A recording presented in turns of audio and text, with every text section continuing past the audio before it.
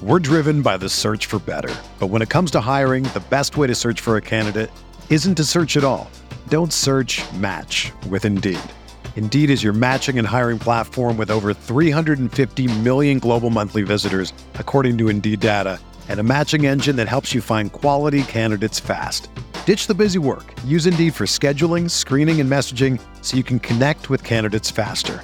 Leveraging over 140 million qualifications and preferences every day, Indeed's matching engine is constantly learning from your preferences, so the more you use Indeed, the better it gets. Join more than 3.5 million businesses worldwide that use Indeed to hire great talent fast. And listeners of this show will get a $75 sponsored job credit to get your jobs more visibility at Indeed.com/Blue Wire. Just go to Indeed.com/Blue Wire right now and support our show by saying that you heard about Indeed on this podcast. That's Indeed.com/Blue Wire. Terms and conditions apply. Need to hire? You need Indeed.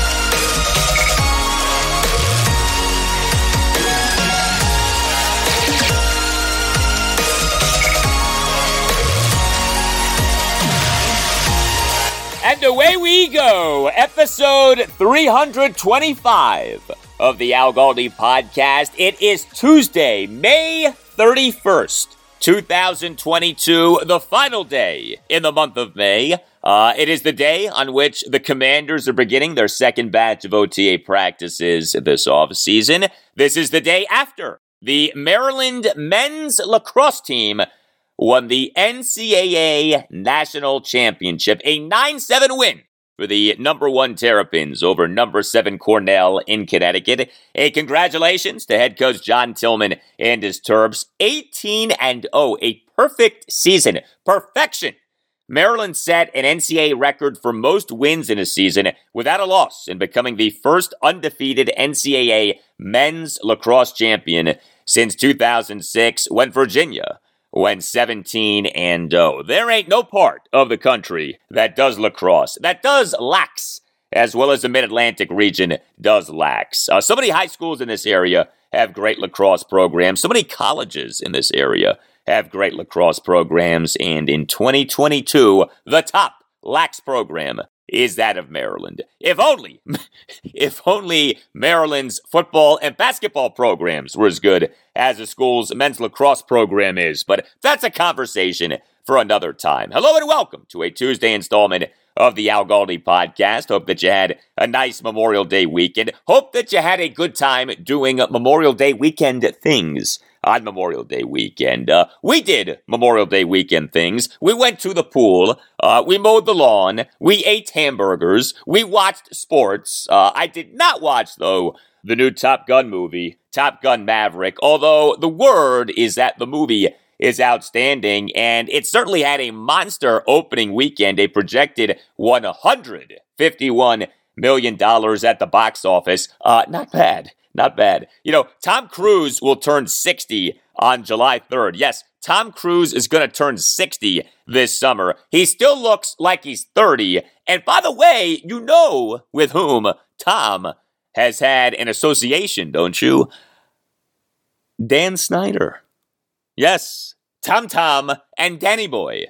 August 2006, Dan Snyder and other investors signed a deal to provide financing to a production company that was run in part by Tom Cruise. And there was a famous scene of Dan, Tom, and Tom's then wife, Katie Holmes, a.k.a. Joey from Dawson's Creek, at a Redskins-Minnesota Vikings game at FedEx Field in Week 1 of the 2006 season. Well, I'm not sure if Dan and Tom still are pals, but I do know this. There's a lot going on with our Commanders owner, Dan Snyder, these days. This week is a big week in the stadium situation. We, on Wednesday, expect to find out the fate of a Virginia stadium financing plan for the Commanders. In the meantime, a special guest is coming up on this installment of the Al Galdi podcast, Michael Schaffer.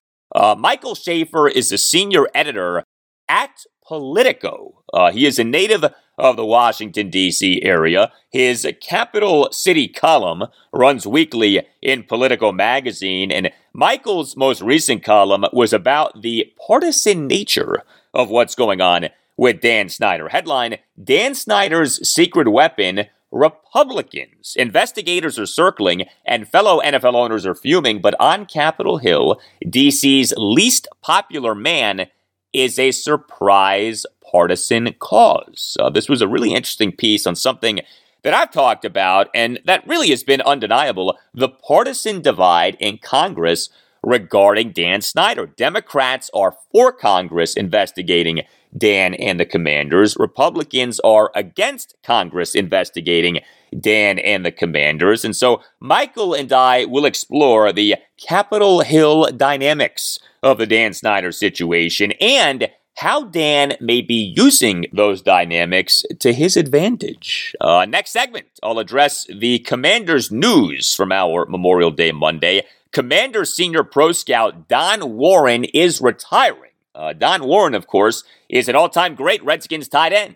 So I'll discuss his legacy with the franchise and what his departure from the Commanders front office helps to highlight. Also on the show, I'll talk Nationals. The Nats had this nice series win over the Colorado Rockies at Nationals Park, Thursday through Sunday, won 3 of 4 games. And then we had to have what we had on Monday night, a 13-5 loss at the National League East leading New York Mets. Eric Fetty, who had been good so far this season, got ripped on Monday night, and there are ramifications from this beyond just what happened on Monday night. I shall explain. Also, I'll talk Orioles. They too were involved in a rout on Monday night, but for them, this was a victorious rout, a 10-0 win at the Boston Red Sox to win what was a 5-game series at Fenway Park. 3-2. What a wild series this was for the O's. A lot for us to get into with them. You can tweet me at Al Galdi. You can email me, the Al Galdi podcast at yahoo.com. Email from Eddie in Silver Spring on Bite D's. If you know of what I speak, then no further explanation is needed. Bite D's. If you do not know of what I speak, quick refresher. The defensive coordinator of our Commanders, Jack Del Rio, he last Thursday night in a quote tweet response to a troll on Twitter tweeted, quote, "Bite D's," end quote.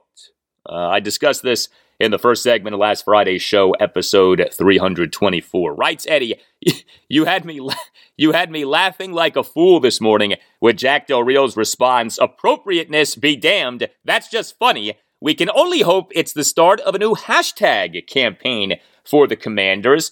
Hashtag Bite D's. Maybe I should start producing the t-shirts now. A photo of Jack stalking the sidelines with hashtag Bite D's displayed just below his midsection. Keep up the good work. Hope you enjoyed grilling some plain chicken breasts for your Memorial Day picnic. Well, thank you for that, Eddie. No, I did not have any plain chicken breasts over the weekend.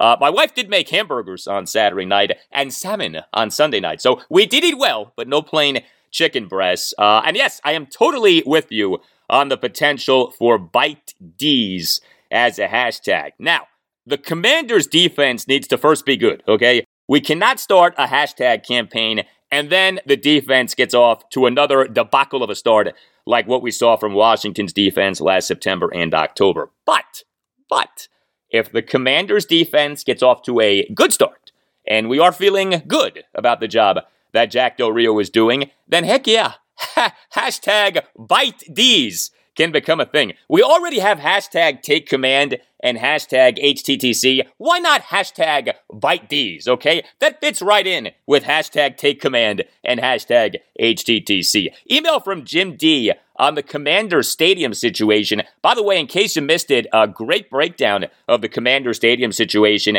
in Virginia from Commanders insider Michael Phillips of Richmond.com on last Friday's show. Episode 324. Writes Jim, happy Memorial Day weekend to you and yours. After all of the craziness with the stadium saga that has unfolded, I just have to give my piece. When I first heard the land was claimed in Woodbridge, I was a little unsure about the travel for those further out since there is no metro station out there, as many have pointed out. However, as a Prince William County resident myself, and with Woodbridge being a mere 20 minutes away, I was stoked at the possibility of having my favorite sports team in the whole wide world being stationed right here. Another reason why I can't stand some of the reactions from the DC elitists, as you call them.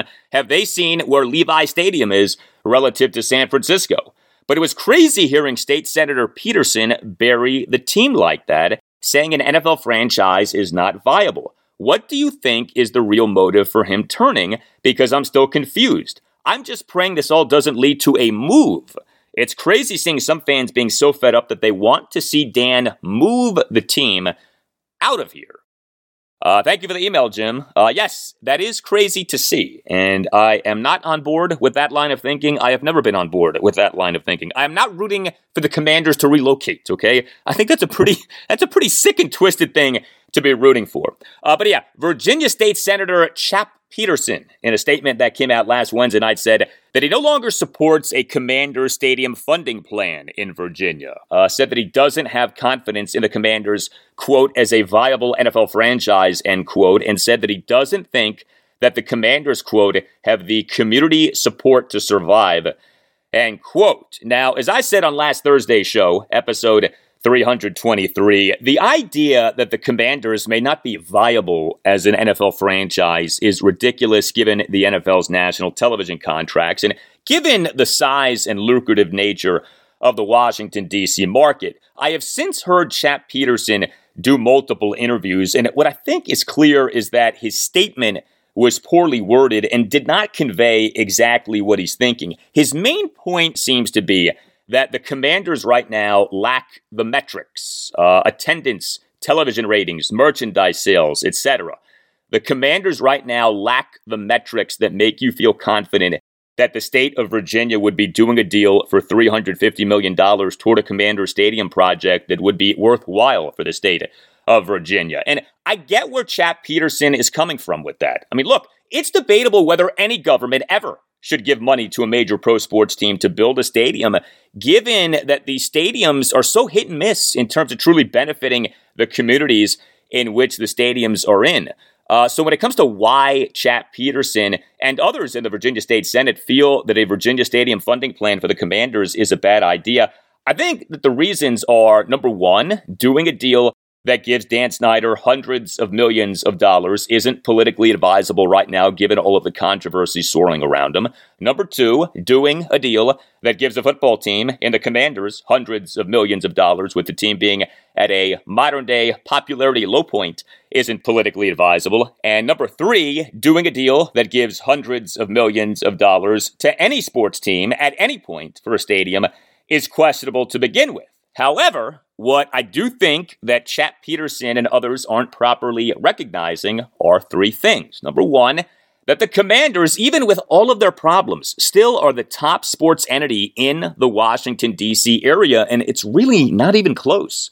Number two, that the Commanders are a team in a league called the National Football League, for which there is a popularity that cannot be overstated. And number three, that the team now known as the Commanders, if it ever actually becomes truly good again, still has a great chance of seeing all of the current metrics that are down surge. Of course, we have been waiting and waiting and waiting for the team to become truly good again for a very long time. I get that.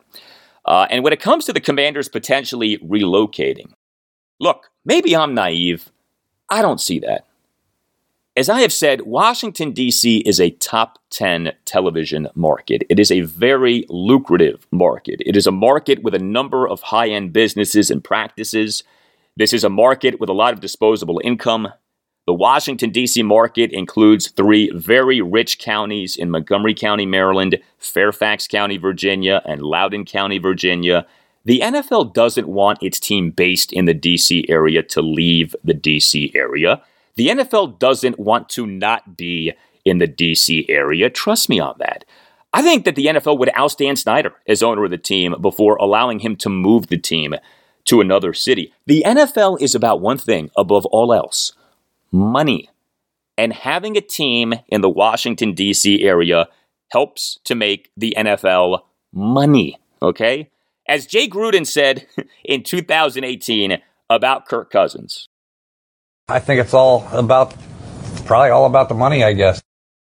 Yes, thank you, Jay. It's all about the money, okay? This is not complicated. When in doubt, figure out the money, okay? The NFL isn't just going to say, no, thank you, to all of the money in the Washington, D.C. area.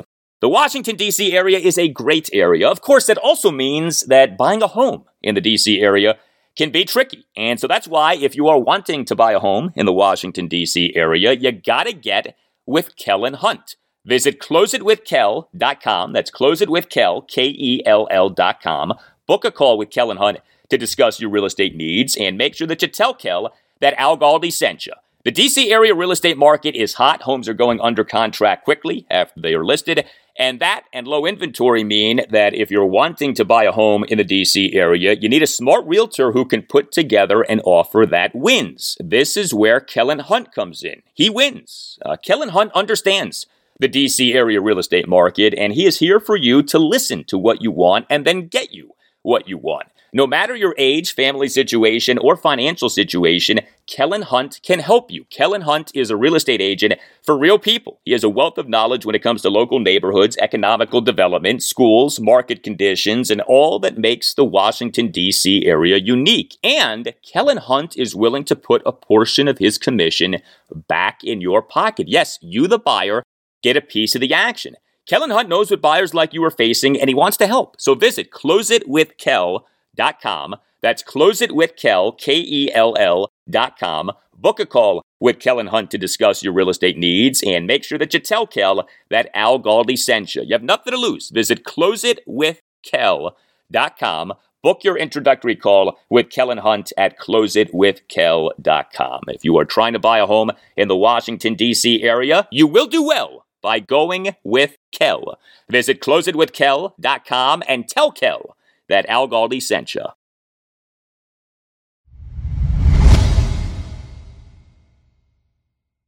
All right, before we get to my conversation with Michael Schaffer, senior editor at Politico, about the partisan divide regarding Congress's investigation into Dan Snyder and the Commanders, on Memorial Day, did have some Commanders news, and that news was that Don Warren is retiring. Don Warren, a.k.a. Donnie Warren, a.k.a. Dutch, is retiring. Don Warren had been a senior pro scout for Washington since July 2020. This was his second stint as a scout for Washington. He was a pro scout for the Redskins from 2005 to 2009. He, in between his two stints as a scout for Washington, worked for, yes, the Carolina Panthers. Don Warren worked as a pro scout for the Panthers from June 2010 to July 2020. So even as someone with deep ties to the Redskins ended up being a Commander, as Don Warren worked with Ron Rivera for years during Ron's time as Panthers head coach. Ron was the Panthers head coach from January 2011 to December 2019. Of course, Don Warren also is one of the best tight ends in Redskins history. Don Warren, to me, is the best blocking tight end in Skins history. You can't say that he's the best tight end in Skins history because he wasn't close to the pass-catching threat that guys like Jerry Smith and Chris Cooley were, but in terms of a pure blocking tight end, in terms of a mauler on the edge, to me, there has never been a better guy for the Skins than Donnie Warren. The Skins took Warren in the fourth round of the 1979 NFL Draft out of San Diego State. He played for the Skins for 14 seasons, 1979 through 1992. So he played for the Skins for the entirety of the glory days with Joe Gibbs as head coach. The glory days with Joe Gibbs as Skins head coach were 1982 through 1992. Don Warren was a part of all three of the Skins Super Bowl championship teams, those for the 1982, 87, and 91 seasons. Also during that run was another NFC championship, this for the 1983 season. Now, Don Warren, over his 14 NFL regular seasons, only totaled 244 receptions and 7 receiving touchdowns. Again, he was not a big-time pass-catching threat as a tight end. His primary job was to block. His primary job was to pave the way for running backs like John Riggins and Joe Washington and George Rogers and Timmy Smith and Ernest Biner, and pave the way Don Warren did. Don Warren was a tight end, but he was a member of the Hawks. Don Warren and my good friend, my pal, Rick Doc Walker, were tight ends who were Hogs because of their blocking excellence. You really can't say enough about how great of a blocking tight end Don Warren was. He now is 66. He has more than earned his retirement. So a salute to Donnie Warren on the Al Galdi podcast. I would say that Don Warren is a top 3 tight end in Redskins/Washington football team/Commanders history. My top 3 tight ends in the history of the franchise would be number 1, Jerry Smith, number 2, Chris Cooley, and number 3, Don Warren. And then guys like Gene Fugit and Clint Didier and Jordan Reed could round out the top 5. I would have Reed number 4 and then either Fugit or Didier at number 5. You can make the case for either guy. But the point is that Don Warren is a Redskins legend. So congrats to him on his retirement. What I also want to note, though, with Don Warren retiring is this. This is the second significant change to the Commanders' scouting staff in recent days. Sheldon White had been a college scout for the Commanders, although he was only just hired in May 2021. But the Pittsburgh Steelers have just hired Sheldon White as their director of pro scouting. Sheldon White is best known for having worked for the Detroit Lions for nearly 19 years, June 1997 to January 2016. In fact, when the Lions in November 2015 fired current Commanders general manager Martin Mayhew as Lions GM, it was Sheldon White who took over as interim GM for the Lions. But in looking at the Commanders' current front office, what's interesting to me is this. As much change as there has been at and near the top of the front office, the scouting staff has largely remained the same as it was before Ron Rivera was hired as head coach. We think so often about things having changed so much since the Redskins hired Ron as head coach in January 2020, and things have changed a lot. But specific to the scouting staff for the Commanders, that really hasn't changed that much. So again, the Skins hired Ron as head coach in January 2020. He then, in the 2021 offseason, revamped the front office. Ron, in January 2021, hired Martin Mayhew as general manager and Marty Herney as executive vice president of football/player personnel. Ron, in February 2021, hired Chris Polian as director of pro personnel. And also in February 2021, it was the announcement of the promotion of Eric Stokes to senior director of player personnel. So a lot of change for the team at and near the top of the front office since Ron Rivera took over as head coach. But if you look at the Commanders' actual scouting staff, it's comprised of a lot of people who have been with the team for a while. This guy, Tim Gribble, is the Commanders' director of college personnel. He has been with the team since 2002. Brent Caprio is a pro scout for the Commanders. He has been with the team since 2017. Connor Behringer is a pro scout for the Commanders. He has been with the team since 2019. And by the way, Connor Behringer is an alum of Pro Football Focus. He spent the 2018 season working for PFF as a football analyst. David Whittington is a national scout for the Commanders. He has been with the team since 2009. Chuck Cook is a college scout for the Commanders. He has been with the team since 2017. Peter Piccarelli is a college scout for the Commanders. He has been with the team since 2017. Harrison Richer is a college scout for the Commanders. He has been with the team since 2017. Paul Scanzi is a college scout for the Commanders. He has been with the team since 2017. Roger Terry is a college scout for the Commanders. He has been with the team since 2015. You get the idea. The Commanders' top player personnel people are all guys who have come to the team within the last 2.5 years, but the actual scouting staff of the Commanders is made up of a lot of guys who have been with the team for years. Well, getting the job done for years. As a top law firm in the nation's capital is Paulson & Nace. Paulson & Nace is a Washington, D.C.-based family law firm that handles medical malpractice, personal injury, birth injury, and consumer protection cases, offering aggressive advocacy for victims in Washington, D.C.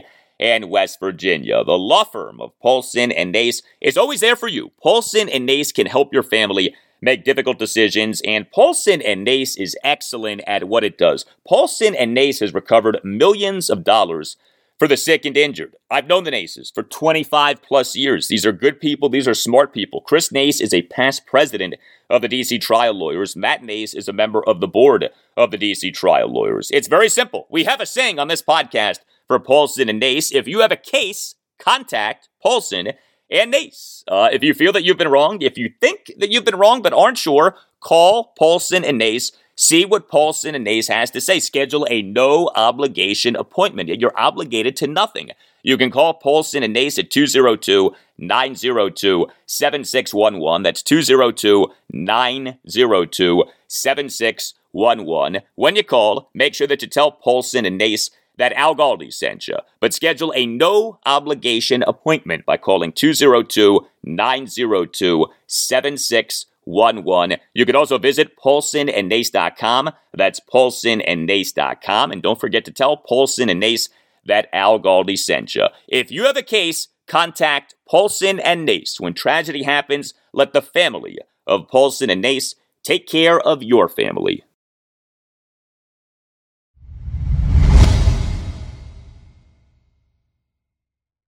Well, we know that this Wednesday, June 1st, is a big day for the Commanders in their stadium saga. That day is the deadline by which the Virginia State Senate needs to pass a Commanders stadium funding plan if a stadium funding plan is going to be approved this year. It is on June 1st that the state Senate is going to approve a state budget. If there is an agreed-upon conference report for the stadium funding plan, then the plan will be voted on. 40 people would vote, and if the plan passes, then the plan will move to the Virginia House of Delegates. But if there is no agreed-upon conference report for the stadium funding plan, then the plan will die, and any Virginia stadium funding plan for the Commanders wouldn't happen until at least 2023, if a Virginia stadium funding plan happens at all. Support in the Virginia Senate for a Commander Stadium funding plan seemingly has lessened, given a number of Virginia state senators who have come out and said that they are against the Commander Stadium funding plan. But what's notable is that most, if not all, of the Virginia state senators who have publicly said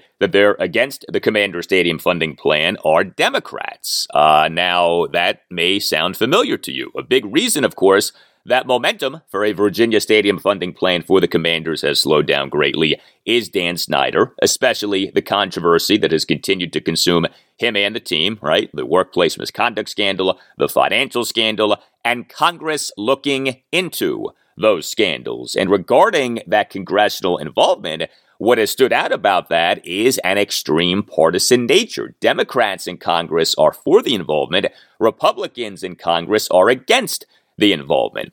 Well, I'm very pleased to welcome to the Al Galdi podcast right now, Michael Schaffer. He is a senior editor at POLITICO. His Capital City column runs weekly in Politico magazine, and his most recent column was about the partisan nature of what's going on with Dan Snyder. Headline, Dan Snyder's secret weapon, Republicans. Investigators are circling and fellow NFL owners are fuming, but on Capitol Hill, D.C.'s least popular man is a surprise partisan cause. Additionally, Michael was an editor for the Washington City paper in 2011 when Dan Snyder famously sued the Washington City paper. So we got to get into that. Michael is a native Washingtonian. You can follow Michael on Twitter at Michael Schaffer. Michael, it's very nice to have you on the podcast. How are you?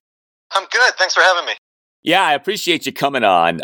The partisan nature of congressional involvement in the Commander scandals is undeniable. You in the column wrote, quote, the tone of the GOP pushback has been less pro-Snyder than anti-Snyder, end quote. And I thought that was a good way of putting things. Is it as simple as Republicans in Congress are against Congress's involvement in the Commander scandals because Republicans are predisposed now to be against anything that Democrats are in favor of and vice versa? Or is the situation not quite that simple?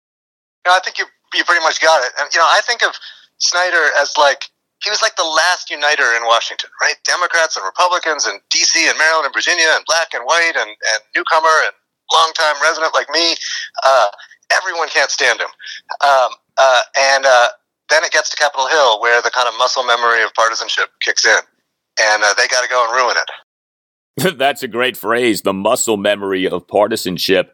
I have felt for a while that the partisan nature of congressional involvement in the Commander scandals is something that Dan Snyder could use to his advantage. We know how divided that the country is. I have felt that if Team Dan portrayed Congress investigating him as a political witch hunt, then there would be plenty of people who would buy into that. And sure enough, you in your piece said something that I had not read or heard previously, that Dan has hired Risa Heller, a top political communications pro with long political experience as Chuck Schumer's communications chief, as well as stints representing Jared Kushner's family company and Ivanka Trump. Interesting that Risa has worked for both Chuck Schumer and the Trump family. But what do you make of Dan hiring Risa Heller? You know, I'm a native Washingtonian. I've been a journalist for 25 years. I've always been amazed at how blunderous the Commanders and Snyder's personally PR apparatus is.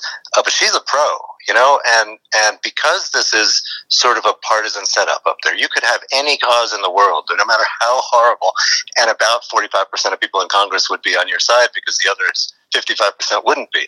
And they have, because of that, you've kind of got to set up so that you can actually watchdog for overreach. And there's some stuff that the majority, the Democrats, have done in this investigation that in the right hands can be portrayed as, hey, that's a little bit much. Like, why you got to make such a big deal about this stuff with the Kenny Chesney tickets? You know, from the team's point of view, you know, they're writing a public letter based on the testimony of one person to their committee, and we haven't even vetted them, and so on. That to them looks like they're kind of the full weight of Congress is being used to vilify them unfairly. And it's actually not, I don't know that I agree with it, but it's not a bad move from a PR strategy point of view. Yeah, I agree. I do think that that's a smart public relations strategy on the part of Dan Snyder. So the job of Risa Heller for Dan Snyder simply is to frame things having to do with congressional involvement in the Commander scandals in as pro-Dan of a way as possible. I mean, I think that's the job of any, you know, spokesperson / political consultant. I assume that anyone who's good will also be giving advice about, you know, here's a member you can work with, and here's some rhetoric you can use that is effective, and here's some stuff that wouldn't be so effective. But yeah, any communicator is going to try to frame the facts on the ground, as we all agree about them, in a way that is most favorable to their client. And in Snyder's case, usually the facts are very against the client, but in this case, there's some stuff that actually can be used advantageously. I am a Commanders fan. I do not want Dan Snyder owning the team. He has done a terrible job as owner of the team. I don't know how anyone could dispute that. That said, the truth about these allegations matters. You can't just oust Dan as owner of the team based on things that aren't true. I also do wonder if his politics have at all played a role in Democrats in Congress being so gung-ho about going after him. Not that Dan's politics are the reason that Congress is investigating him. I'm not trying to say that this is a political witch hunt, but Congress picks and chooses who and what it investigates. It's debatable whether Congress should even be investigating a football team, as messed up as that football team may have been or may be. But according to Federal Election Commission records, Dan donated $1.1 million to Donald Trump. If Dan had donated $1.1 million to Joe Biden, do you think that Congress would be investigating Dan Snyder? In other words, does Dan having been a Trump supporter make going after him more palatable for Democrats in the House of Representatives? It probably makes it marginally more palatable, but honestly, if you look at his political giving, it's not like he's a huge Republican player. You know, most of his donations have been in Maryland and Virginia. He's a Maryland resident. He's a Virginia businessman. These are pretty reasonable places to give to. He did give $1 million to Trump's inaugural. That's a big deal. But it's not like he's a person who is giving to every last Republican candidate in North Dakota or something like that. So I don't think that's really the motivation on either side. I think it's more that the subject matter at hand in this investigation, which is the toxic workplace environment at the Commanders and these like really serious allegations, that's kind of catnip for Democrats right now. And so much of the Republican rhetoric now has become pushing back against excess of wokeness or whatever, that pushing back against it is pretty irresistible for a lot of Republicans too. So that's interesting. So you also don't see Dan Snyder as having given money to Donald Trump as a primary reason for Republicans in Congress being against congressional involvement in the Commander scandals. I think so. I mean, I don't I'm usually willing to attribute all kinds of base motives to people in politics, but I don't think this is a case where, like, hey, let's protect Snyder and then he'll give us some money. Yeah. I don't think that's what's going on. We're talking with Michael Schaffer, senior editor at POLITICO, about the partisan divide regarding Congress's investigation into Dan Snyder and the Commanders. So this recent mini-controversy, Representative Raja Krishnamurthy is a Democrat who represents the 8th District of Illinois. He has been among those members of Congress who have led its investigation into the Commander scandals, and he canceled a fundraiser for May 10th because of what ended up being a really bad look for the fundraiser. It was scheduled by these two Democratic lobbyists, Tom and Mike Manatos. Tom Manatos runs the site firedansnyder.org, and the fundraiser was promoted as being a chance to hear Krishnamurthy discuss having, quote, found a path to getting rid of Snyder, end quote. You're not supposed to connect fundraising to specific congressional actions. Was this whole ordeal significant? Was it overblown? Does the ordeal validate this idea that politics are behind Congress investigating Dan Snyder and the team? Should we not read that much into what happened? What do you take away from the Krishnamurthy fundraiser situation? I don't actually think it's that big a deal. Look, I think Tom and Mike Manatos, they are, they're sort of, I assume they're a lot like a lot of people I went to high school with. They're sort of super fans of the team and have always been, and are grossed out by how bad they've become more than anything else. One of them runs, in his sort of spare time, runs this Fire Dan Snyder website. But their day jobs are as lobbyists, and what lobbyists do is they throw fundraisers. So they say, let's throw a fundraiser for this guy who's doing good investigating that we like. There's nothing wrong with any of that. The language of the invite was something they shouldn't have done. They had to cancel it because of that. But I don't think, I mean, it certainly plays into, if you are Team Snyder and you want to characterize yourself as being persecuted by a Congress that is out of control, this certainly helps with that narrative. I don't know that it's actually proof of that, but it was. But since so much of politics is perception, I think that they kind of walked into a mistake there.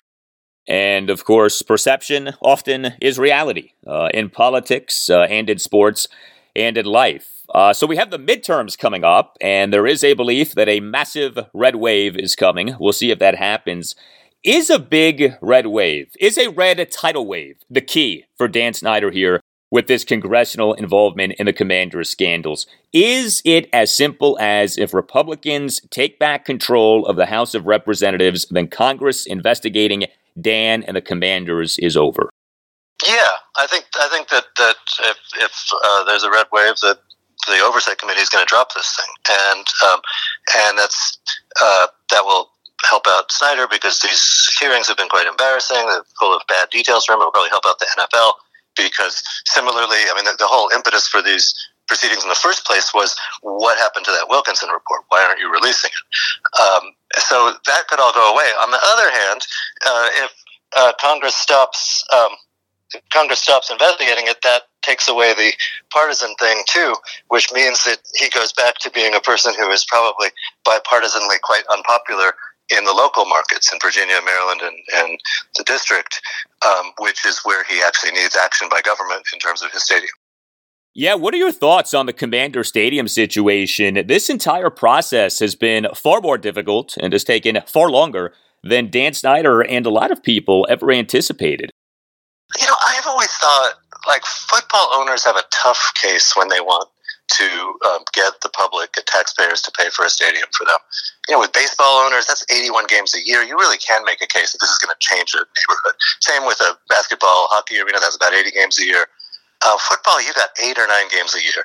That's pretty tough to say to the taxpayers, hey, we want you to pony up, hundreds of millions of dollars that could be spent on schools or whatever, and we want you to give it to me instead. And so you have that. That's a national phenomenon. Then you add on top of that the fact that the team has been bad, that the owner has sort of been in bad headlines with all kinds of self-inflicted PR boo-boos and bad behavior, allegedly, all that stuff. That makes it all the harder. I think at this point, where our politics are nationally, Mother Teresa could own a football team and would still have some convincing to do when it came to getting public subsidies. But Snyder's own unpopularity and the fact that the team has been kind of lousy, that doesn't help matters. And I hate to say it, but if they were winners, things are always easier when you're winning, I guess. No doubt. You are a native of the Washington, D.C. area. Where do you think that we're headed with Dan Snyder as owner of the Commanders? Do you think that we are in the midst of the end of Dan as owner of the team, or are you more along the lines of, I'll believe it when I see it? Honestly, I'll believe it when I see it. I hear from so many people, this really could be the straw that breaks the camel's back. And this, if we can only get him on this accounting stuff, we can really get rid of him. And so much of that is involved with wishful thinking on the part of people who are basically fans of the team. And so all the people who I think of as smartest about sports and sports culture right now, I kind of distrust them because so much of what they're saying is wishful thinking. I hear you. If you don't mind me asking, you were an editor for the Washington City paper in 2011 when Dan Snyder famously sued the paper. The lawsuit was based on a piece that came out in November 2010.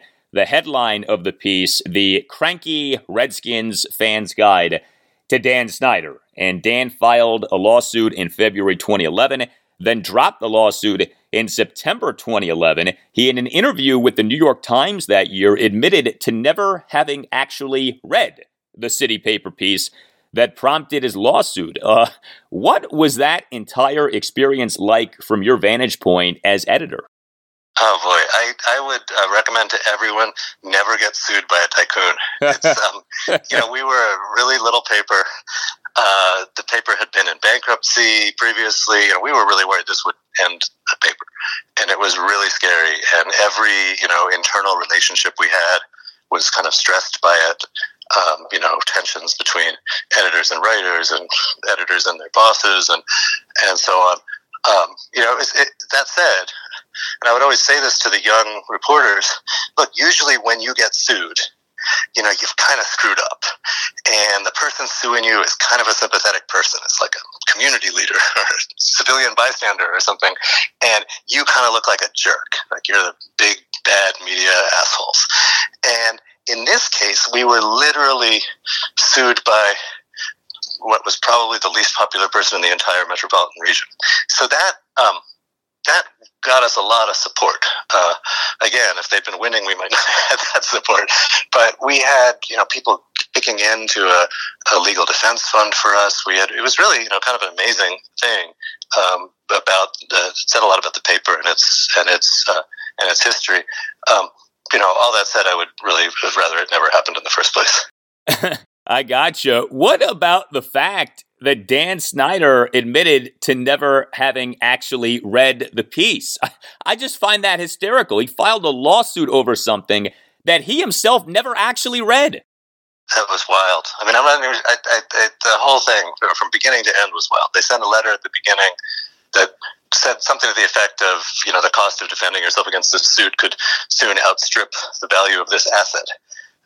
Which was basically saying we're gonna use the process of the suit to bankrupt you, and that is a no in courts. You're not allowed to do that.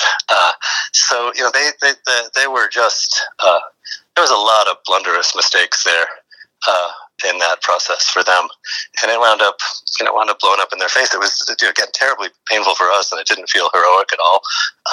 But it was another, I sort of got the sense that it was like a Shakespeare play or something where the crazy king is ranting, do this, get rid of these people, and all the underlings are running around and doing things that are ill-advised in order to placate the crazy king. That's what it felt like, at least on the inside. That's not at all a bad analogy for Dan Snyder. Do you know why he dropped his lawsuit against the Washington City paper and dropped the lawsuit rather quickly, just 7 months after filing the suit? I think it would have gotten tossed out of court. There's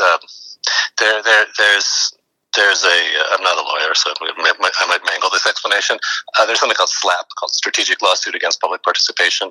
And if you can demonstrate that the real reason someone is suing you is not the reason listed on the suit, like if I am, say you and me are in a dispute because you're building an extension on your house and it's next door to mine, and I want you to stop it, and then I sue you for an alleged slip and fall. And I say, well, I'll drop the suit if you stop building that extra deck on your house. And you can prove that, then you can get the case tossed out of court really easily, because you can demonstrate that I'm not actually suing you for the reason I'm suing you. And in this case, we believed, and I think it's true, that what they really wanted was to get the writer to stop writing about him. And that is not something you're allowed to. Yeah. The courts don't decide that in this country. Interesting. Michael Schaffer, senior editor at Politico. The latest installment of his Capital City column in Politico magazine is worth your time. Headline, Dan Snyder's secret weapon, Republicans. Investigators are circling and fellow NFL owners are fuming, but on Capitol Hill, D.C.'s least popular man is a surprise partisan cause. Michael, thank you for your time and all the best to you. Hey, thanks, Ben. All right, good stuff from Michael Schaffer. A political perspective on the Dan Snyder scandals. Up next, I'm talking Nationals. They had been doing well, and then Monday night happened. What happened with Eric Fetty? I'll get to that and much more after this.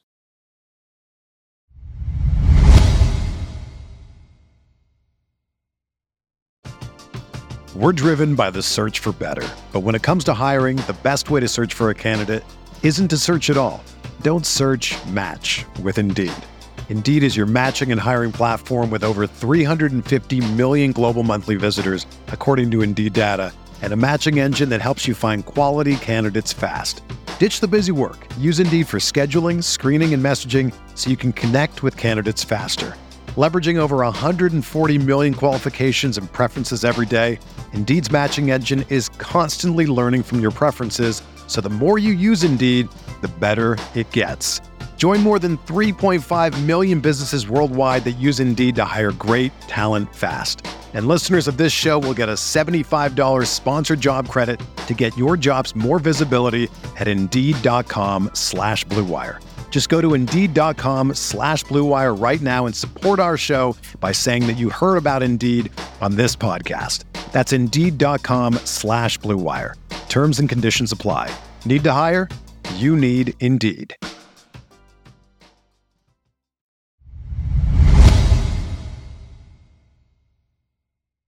Well, in this rebuilding season, in which the Nationals already have been humbled quite a bit, I guess what happened on Monday night should have been expected. The Nats were coming off their first series win in nearly a month. The Nats won 3 or 4 games against the Colorado Rockies at Nationals Park Thursday through Sunday. The Nats' previous series win had been taking 2 or 3 games at the San Francisco Giants April 29th through May 1st. It had been a while since the Nats had won a series this season.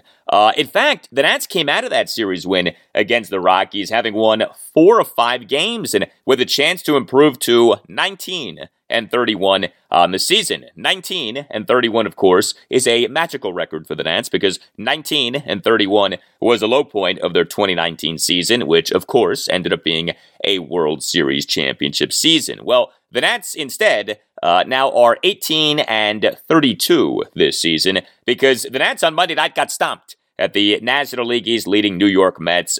13-5 was the final in Game 1 of a 3-game series and Game 1 of a 10-game road trip. A terrible game for Eric Fetty. You know, Fetty had been the Nats' best starting pitcher so far this season. He came into the game on Monday night with an ERA this season of .355. That's pretty good, okay? Especially by 2022 Nationals starting pitching standards, okay? And especially by Eric Fetty standards. 9 starts this season, ERA of .355. But Fetty on Monday night got wrecked. 6 runs in 1 1/3 innings. He gave up a lot of hard contact.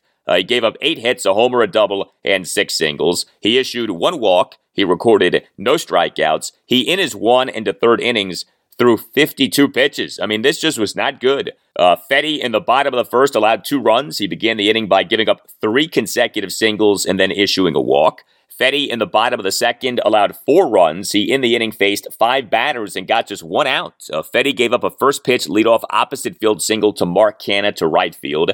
Gave up an RBI double to Nick Plummer to left center field. Gave up a 1-out RBI single to Luis Guillorme to left center field on an 0-2 pitch. Gave up a 1-out 2-run homer to Starling Marte to left field for a 6-3 Mets lead. Gave up a 1-out single to Francisco Lindor up the middle, despite Lindor having been down to the count at 1.02. And then that was it. Nats manager Davey Martinez pulled Fetty from the game. 1 1/3 innings for Eric Fetty on Monday night. Here was Davey during his post-game session with reporters on Monday night on what happened with Fetty. Wasn't there for him today. His misses were almost right down the middle to a good hitting team. So it didn't happen for him today, but, we'll get him back, 5 days and get him back out there. But it's just a bad day for Fetty today. He's been so good for most of May. Why is there a night where it's not just 1 or 2 balls in the middle of the plate? A big handful of them. Yeah, and everything was, the location was, like I said, you could say he's throwing strikes, but they're right down the middle, and he knows he can't be down the middle. So, like I said, I told him today. I said, hey, look, some days you're gonna have bad days. We just gotta forget about it. Come back tomorrow and get your work in, and get ready for your next start. That's all you can do. Yeah, this was the second blow-up start for Eric Fetty this season. The first blow-up start for Fetty this season came in an 11-2 loss to the Arizona Diamondbacks at Nationals Park on April 20th. Fetty in that game allowed 7 runs, 6 earned in 3 1/3 innings. But at least in that game, he lasted for 3 1/3 innings. Fetty on Monday night, a mere 1 1/3 innings. So 10 starts for Fetty this season now, 2 awful starts. The other 8 starts for the most part have been good, but even with that being the case, his ERA for the season now is .460.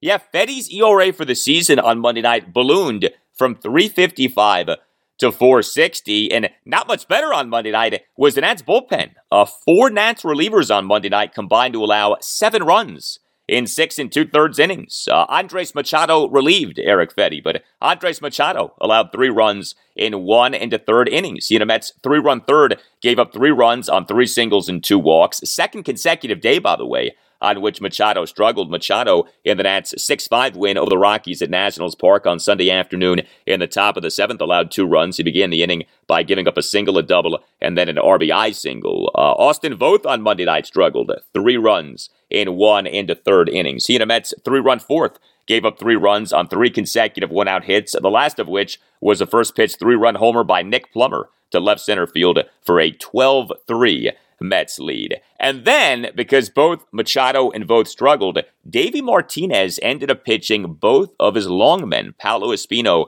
and Josh Rogers. Now understand, the Nats right now do not have a scheduled starting pitcher for Wednesday afternoon's Game 3 at the Mets. Presumably, either Espino or Rogers was a candidate to start that game. Perhaps both guys still are candidates to start that game. But each guy ended up pitching on Monday night because of the struggles of Eric Fetty, Andres Machado, and Austin Voth. Now, Paolo Espino on Monday night was very good again. Espino tossed 3 scoreless innings. He gave up just 1 hit, which was a single. He issued just 1 walk. He threw a bunch of strikes, 48 pitches, 32 strikes versus 16 balls. Davey Martinez this season has basically limited Paolo Espino to pitching at the ends of blowouts, either blowout wins or blowout losses. And Paolo has pitched in a lot of low-leverage innings, that is true. But Paolo also has pitched quite well. Paolo Espino now this season has an ERA of 2.28, and I have wondered, and now am wondering even more now, how about we see some more of Paolo Espino and in some bigger spots? I have no delusions of him being some dominant pitcher for the Nats, but at the same time, the guy for the most part was good last season. His numbers ended up dipping as the season went on, but he for a good chunk of last season was one of the real pleasant surprises for the Nats, and Paolo Espino so far this season has been among the more effective pitchers for the Nats out of their bullpen. Again, ERA for the season of 2.28, and he was the only Nats pitcher on Monday night who pitched well. Josh Rogers on Monday night had his problems. He in the bottom of the 8th allowed a leadoff homer to Pete Alonso. So we'll see what ends up happening with that Nats starting pitching scenario for Wednesday afternoon. But the plans, whatever they may have been ruined by what happened on Monday night with Eric Fedde, Andres Machado, and Austin Voth all struggling. By the way, the Nats don't have a scheduled starter for Wednesday afternoon because their number 5 starter, Aaron Sanchez, was DFA'd over the weekend. The Nats late night on Saturday night announced that they had designated Sanchez for assignment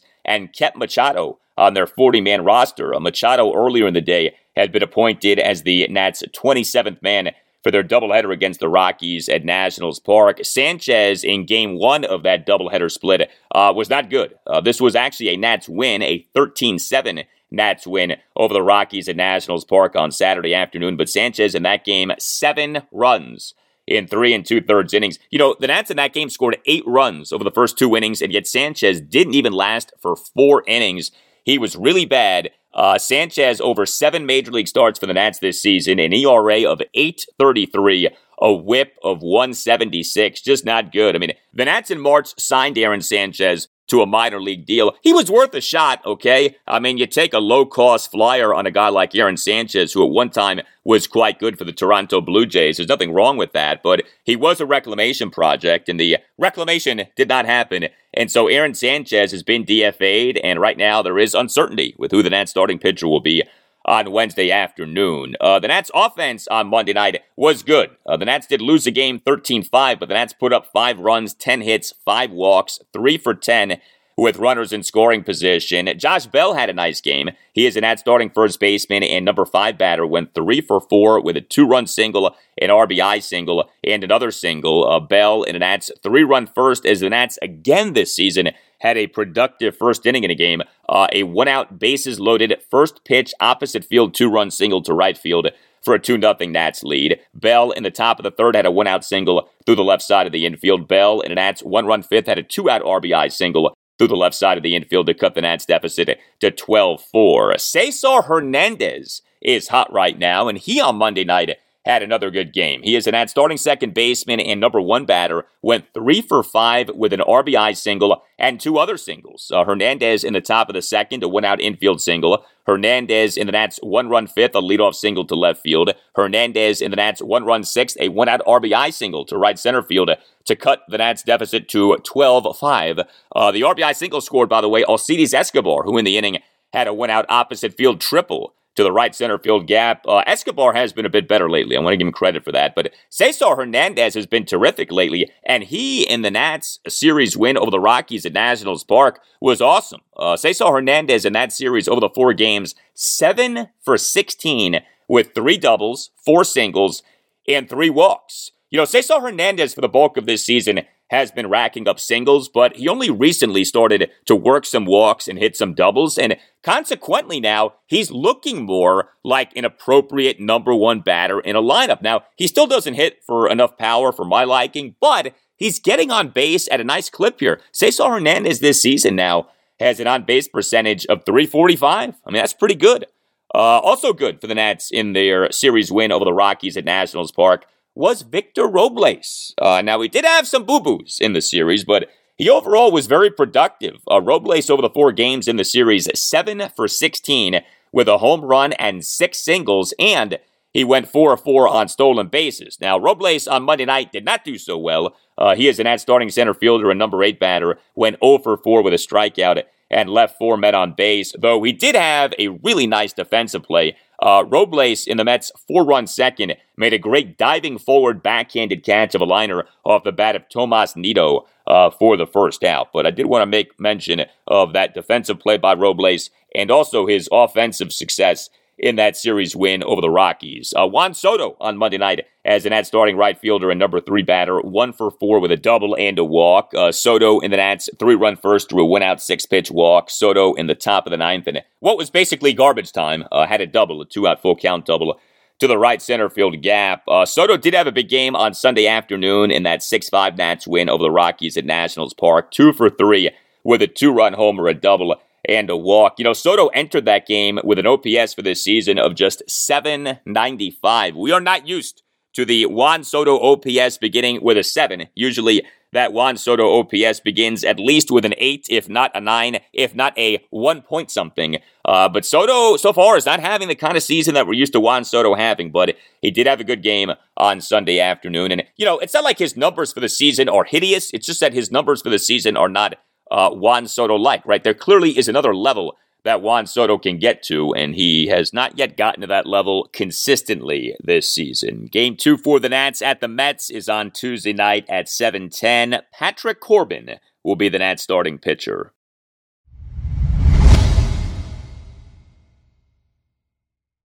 Well, what was an absolute gauntlet for the Orioles now is over. A stretch of 15 consecutive games against teams in the American League East, and the O's over those 15 games ended up going 7-8. Not great, obviously, but you know what? Not too shabby for a rebuilding and tanking team as the O's are. Capping off this stretch of 15 straight games against teams in the AL East was a 5-game Memorial Day weekend series at the Boston Red Sox. Yes, a 5-game series. This was like an ALDS for the O's and the Red Sox, and the O's won the series. The O's advanced to the ALCS 3-2. Friday night, an improbable 12-8 win. Saturday, a split of a doubleheader, a 5-3 loss on Saturday afternoon, but then a 4-2 win on Saturday evening. Sunday afternoon, a 12-2 loss, but Monday night, a 10-0 win as the O's, Joe Angel, were back in the win column. And the Orioles again in the win column. Yes, Joe, the win column.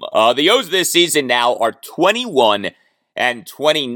The Orioles offense had some big games in this series, including Monday night's 10-0 win. The O's on Monday night, 14 hits and 2 walks, and 8 of the 14 hits were extra base hits, 3 homers, 2 triples, and 3 doubles. And all of this happened with center fielder Cedric Mullins not playing in the game. Mullins is really struggling this season. He got the night off on Monday night. Ryan Mountcastle did not have the night off on Monday night. He was a monster on Monday night. Mountcastle, as the Orioles starting first baseman and number 3 batter, 4 for 5 with a solo homer, a double, and 2 singles. And take a listen to the specifics of what he did. He and the Orioles 2-run first had a 1-out full count solo homer despite having been down in the count at 1.02. He and the Orioles 2-run third had a 1-out full count single. He and the Orioles 2-run fifth had a double despite having been down in the count at 1.02. And he and the Orioles 3-run ninth had a 1-out single on a 1-2 pitch. Mountcastle has not had a great season so far, but he had a great night on Monday night. And, hopefully by the end of this season, we are looking at Ryan Mountcastle as having produced as O's fans expected him to produce this season, off him hitting last season an Orioles rookie record 33 home runs. O's manager Brandon Hyde during his post-game session with reporters on Monday night on Ryan Mountcastle. Yeah, it was a matter of time for him, for me. Ryan's going to put up big numbers at the end of this year. He's just got to be a little bit patient, and the homers are going to come, the hits are going to come. Love seeing him go the other way. He's a really good hitter, and when he swings it, like I've said a million times, when he swings the strikes, good things happen, and he had really good plate discipline tonight. Yeah, Ryan Mountcastle this season now has an OPS of 710. Trey Mancini had a big night on Monday night. He is the Orioles starting DH and number 2 batter, 3 for 4 with an RBI triple, 2 singles and a walk. He and the Orioles 2-run first had the RBI triple. Anthony Santander on Monday night as the Orioles starting left fielder and number 4 batter, 1 for 4 with a 3-run homer and an RBI sac fly. In the Orioles 2-run fifth had the RBI sac fly, and he and the Orioles 3-run ninth smashed a 1-out 3-run homer. Ramon Urias on Monday night as the Orioles starting third baseman and number 5 batter, 1 for 5, but the 1 was a homer, a 2-out 2-run homer in the Orioles 2-run third. He and the Orioles 2-run fifth had a 1-out RBI ground out. Adley Rutschman on Monday night as the Orioles starting catcher and number 6 batter had a double and a single. Rutschman so far has not done great at the major league level, but he did have a couple of hits on Monday night. The Orioles' 12-8 win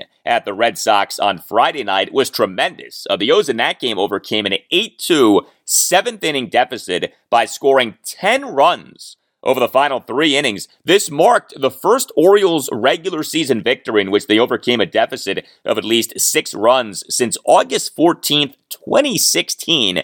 The Red Sox on Friday night at one point had a win expectancy per Fangraphs of 98.9%, and yet the O's ended up winning the game. Austin Hayes, another big hit this season in this game. He has the Orioles starting right fielder and number 4 batter 2 for 4 with a 2-run homer, a single, and a walk. He and the Orioles 3-run 8th smashed a 2-run homer to cut the Orioles deficit to 8-7. He and the Orioles 4-run 9th drew a 7-pitch walk despite having been down in the count at one point, 1-2. Anthony Santander on Friday night was big. He is the Orioles starting left fielder and number 3 batter, 2 for 4 with a 2-run homer, a single, and a walk. He and the Orioles 2-run 4th smashed a 1-out 2-run homer. He and the Orioles 3-run 8th drew a leadoff 5-pitch walk. He and the Orioles 4-run 9th had a tie-breaking RBI single for a 9-8 Orioles lead. Jorge Mateo on Friday night as the Orioles starting shortstop and number 9 batter, 1 for 5, but the one was a big one, a 1-out 3-run homer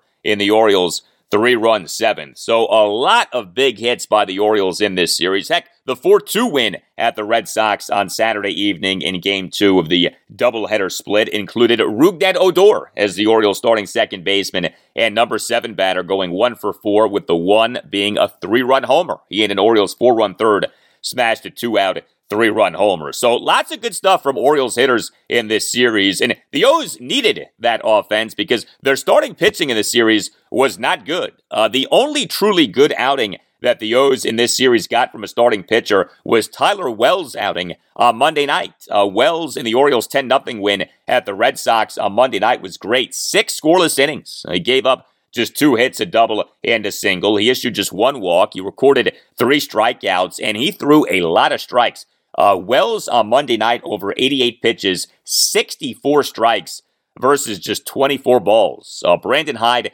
during his postgame session with reporters on Monday night, was asked if that was the best that he has seen from Tyler Wells. It is. That was 6 innings, hardly any traffic. Only gave up a couple hits. Not many punch-outs, but I thought he had all 4 pitches working ahead in the count the entire night. His fastball velocity stayed throughout the 6 innings, and a bunch of good sliders, dumper curveballs, changeup was really good. Kept guys off balance. Just threw a ton of strikes. Was outstanding. Yes, he was. Tyler Wells' outing on Monday night marked a 5th time in 7 starts that he lasted for at least 5 innings and allowed 2 runs or less. He's doing a good job here. Remember, Tyler Wells is making the transition from reliever to starter. Well, Tyler Wells now, 10 starts this season. He has an ERA of 3.71, and that's pretty good. But the rest of the Orioles' starting pitchers in this series were not so good. Kyle Bradish in Game 1 struggled for a 3rd consecutive start. Bradish in the Orioles' 12-8 win at the Red Sox on Friday night, 6 runs in 1 2/3 innings. He gave up 6 hits, a homer, a double, and 4 singles. He issued a walk in 2 hit by pitches. He over 62 pitches threw just 33 strikes versus 29 balls. Bradish was good in 2 of his first 3 major league starts, but Bradish now has really struggled since then. He over 6 major league starts this season has an ERA of 7.31. Jordan Lyles in Game 2 of the series struggled. Lyles in the 5-3 loss at the Red Sox on Saturday afternoon. In Game 1 of the doubleheader split, 3 runs in 4 1/3 innings. He gave up 9 hits, 3 doubles, and 6 singles, issued a walk, recorded 3 strikeouts. He over his 4 1/3 innings threw 93 pitches. Lyles this season now, over 10 starts, has an ERA of 4.26. Now, the Orioles in Game 3 of the series went with a bullpen game, and the results actually were great. 5 Orioles relievers in a 4-2 win at the Red Sox on Saturday evening in Game 2 of the doubleheader split combined to allow 2 runs, 1 earned in 9 innings. Denji Reyes was the Orioles starting pitcher in this game. Denji Reyes is a guy who the O's signed as a minor league free agent this past November 29th, and Denji Reyes on Saturday evening at Fenway Park, 1 run in 3 2/3 innings. The O's on Saturday morning had added Reyes as their 27th man for the doubleheader, and then Reyes on Saturday evening in this bullpen game was followed by Joey Crable, Felix Bautista, Cionel Perez, and Jorge Lopez, and those 4 guys combined to allow 1 run in 5 1/3 innings. I tell you, the Orioles bullpen this season is doing a really good job.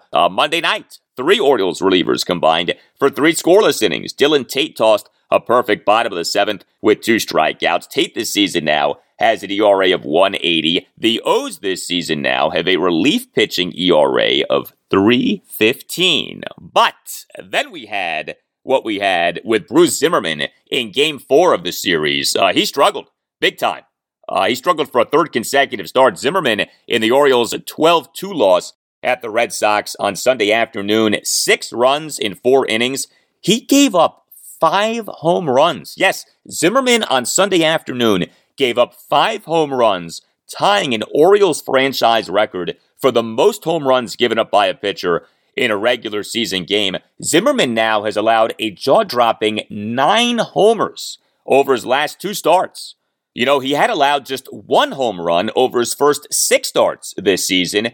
Now, incomprehensibly, he has allowed 9 home runs over his last 2 starts. You look at Zimmerman's last 2 starts, a 9-6 Orioles win over the New York Yankees at Oriole Park at Camden Yards on May 19th. Zimmerman in that game, 5 runs in 5 innings. And then Zimmerman in a 7-6 11-inning loss at the Yankees last Tuesday night, 4 runs in 6 1/3 innings, and the 4 runs came on 4 solo homers. So again, 9 homers allowed by Zimmerman over his last 2 starts. I mean, this is a guy who over his first 7 starts this season had an ERA of 2.72. Not good what's happening with Bruce Zimmerman right now. Also for the Orioles in this series win at the Red Sox, Cody Sedlock finally made his Major League regular season debut. Sedlock, in the 12-2 loss on Sunday afternoon, made his Major League regular season debut. 1 run in 3 innings with 3 strikeouts in serving as a reliever. The O's on Saturday morning selected the contract of Sedlock from AAA Norfolk. Now, you need to understand, Cody Sedlock had been struggling this season. Cody Sedlock over 29 1/3 innings for Norfolk this season, ERA of 5.83. He, last season, over 93 innings for AA Bowie and AAA Norfolk, had an ERA of 4.55. So this is not a guy whose minor league performance had been screaming, hey, call me up to the majors. Cody Sedlock was called up more out of necessity than anything else. But understand who Cody Sedlock is. The O's took Sedlock with the number 27 pick in the 2016 MLB draft out of the University of Illinois, and things just have not worked out for him so far in his professional career. This season is his age 27 season, so for now, this does appear to be a bust of a first-round pick. Again, this was made back in 2016, so this is during the Buck Showalter, Dan Duquette era, but it is worth noting that Cody Sedlock finally, on Sunday afternoon, made his Major League regular season debut. Next up for the O's, an 8-game homestand, beginning with a 3-game series against the Seattle Mariners at Oriole Park at Camden Yards. Game 1, Tuesday night at 7:05.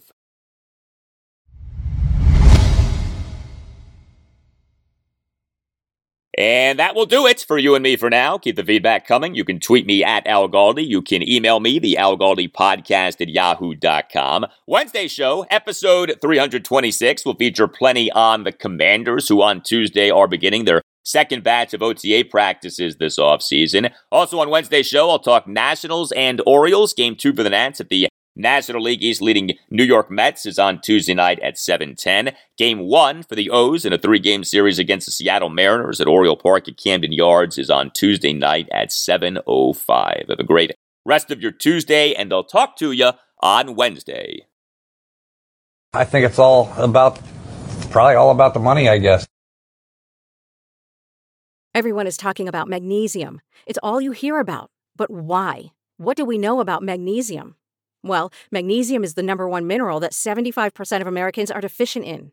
If you are a woman over 35, magnesium will help you rediscover balance, energy, and vitality. Magnesium supports more than 300 enzymatic reactions in your body, including those involved in hormonal balance.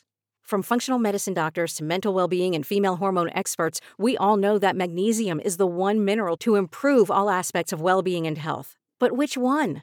Magnesium Breakthrough from Bioptimizers, the trusted choice recommended by leading experts with 7 best-absorbed forms of magnesium to ensure your body receives the support it needs for overall well-being. Go to bioptimizers.com/balance today and use code BALANCE10 for 10% off. Support your journey to wellness at bioptimizers.com/balance.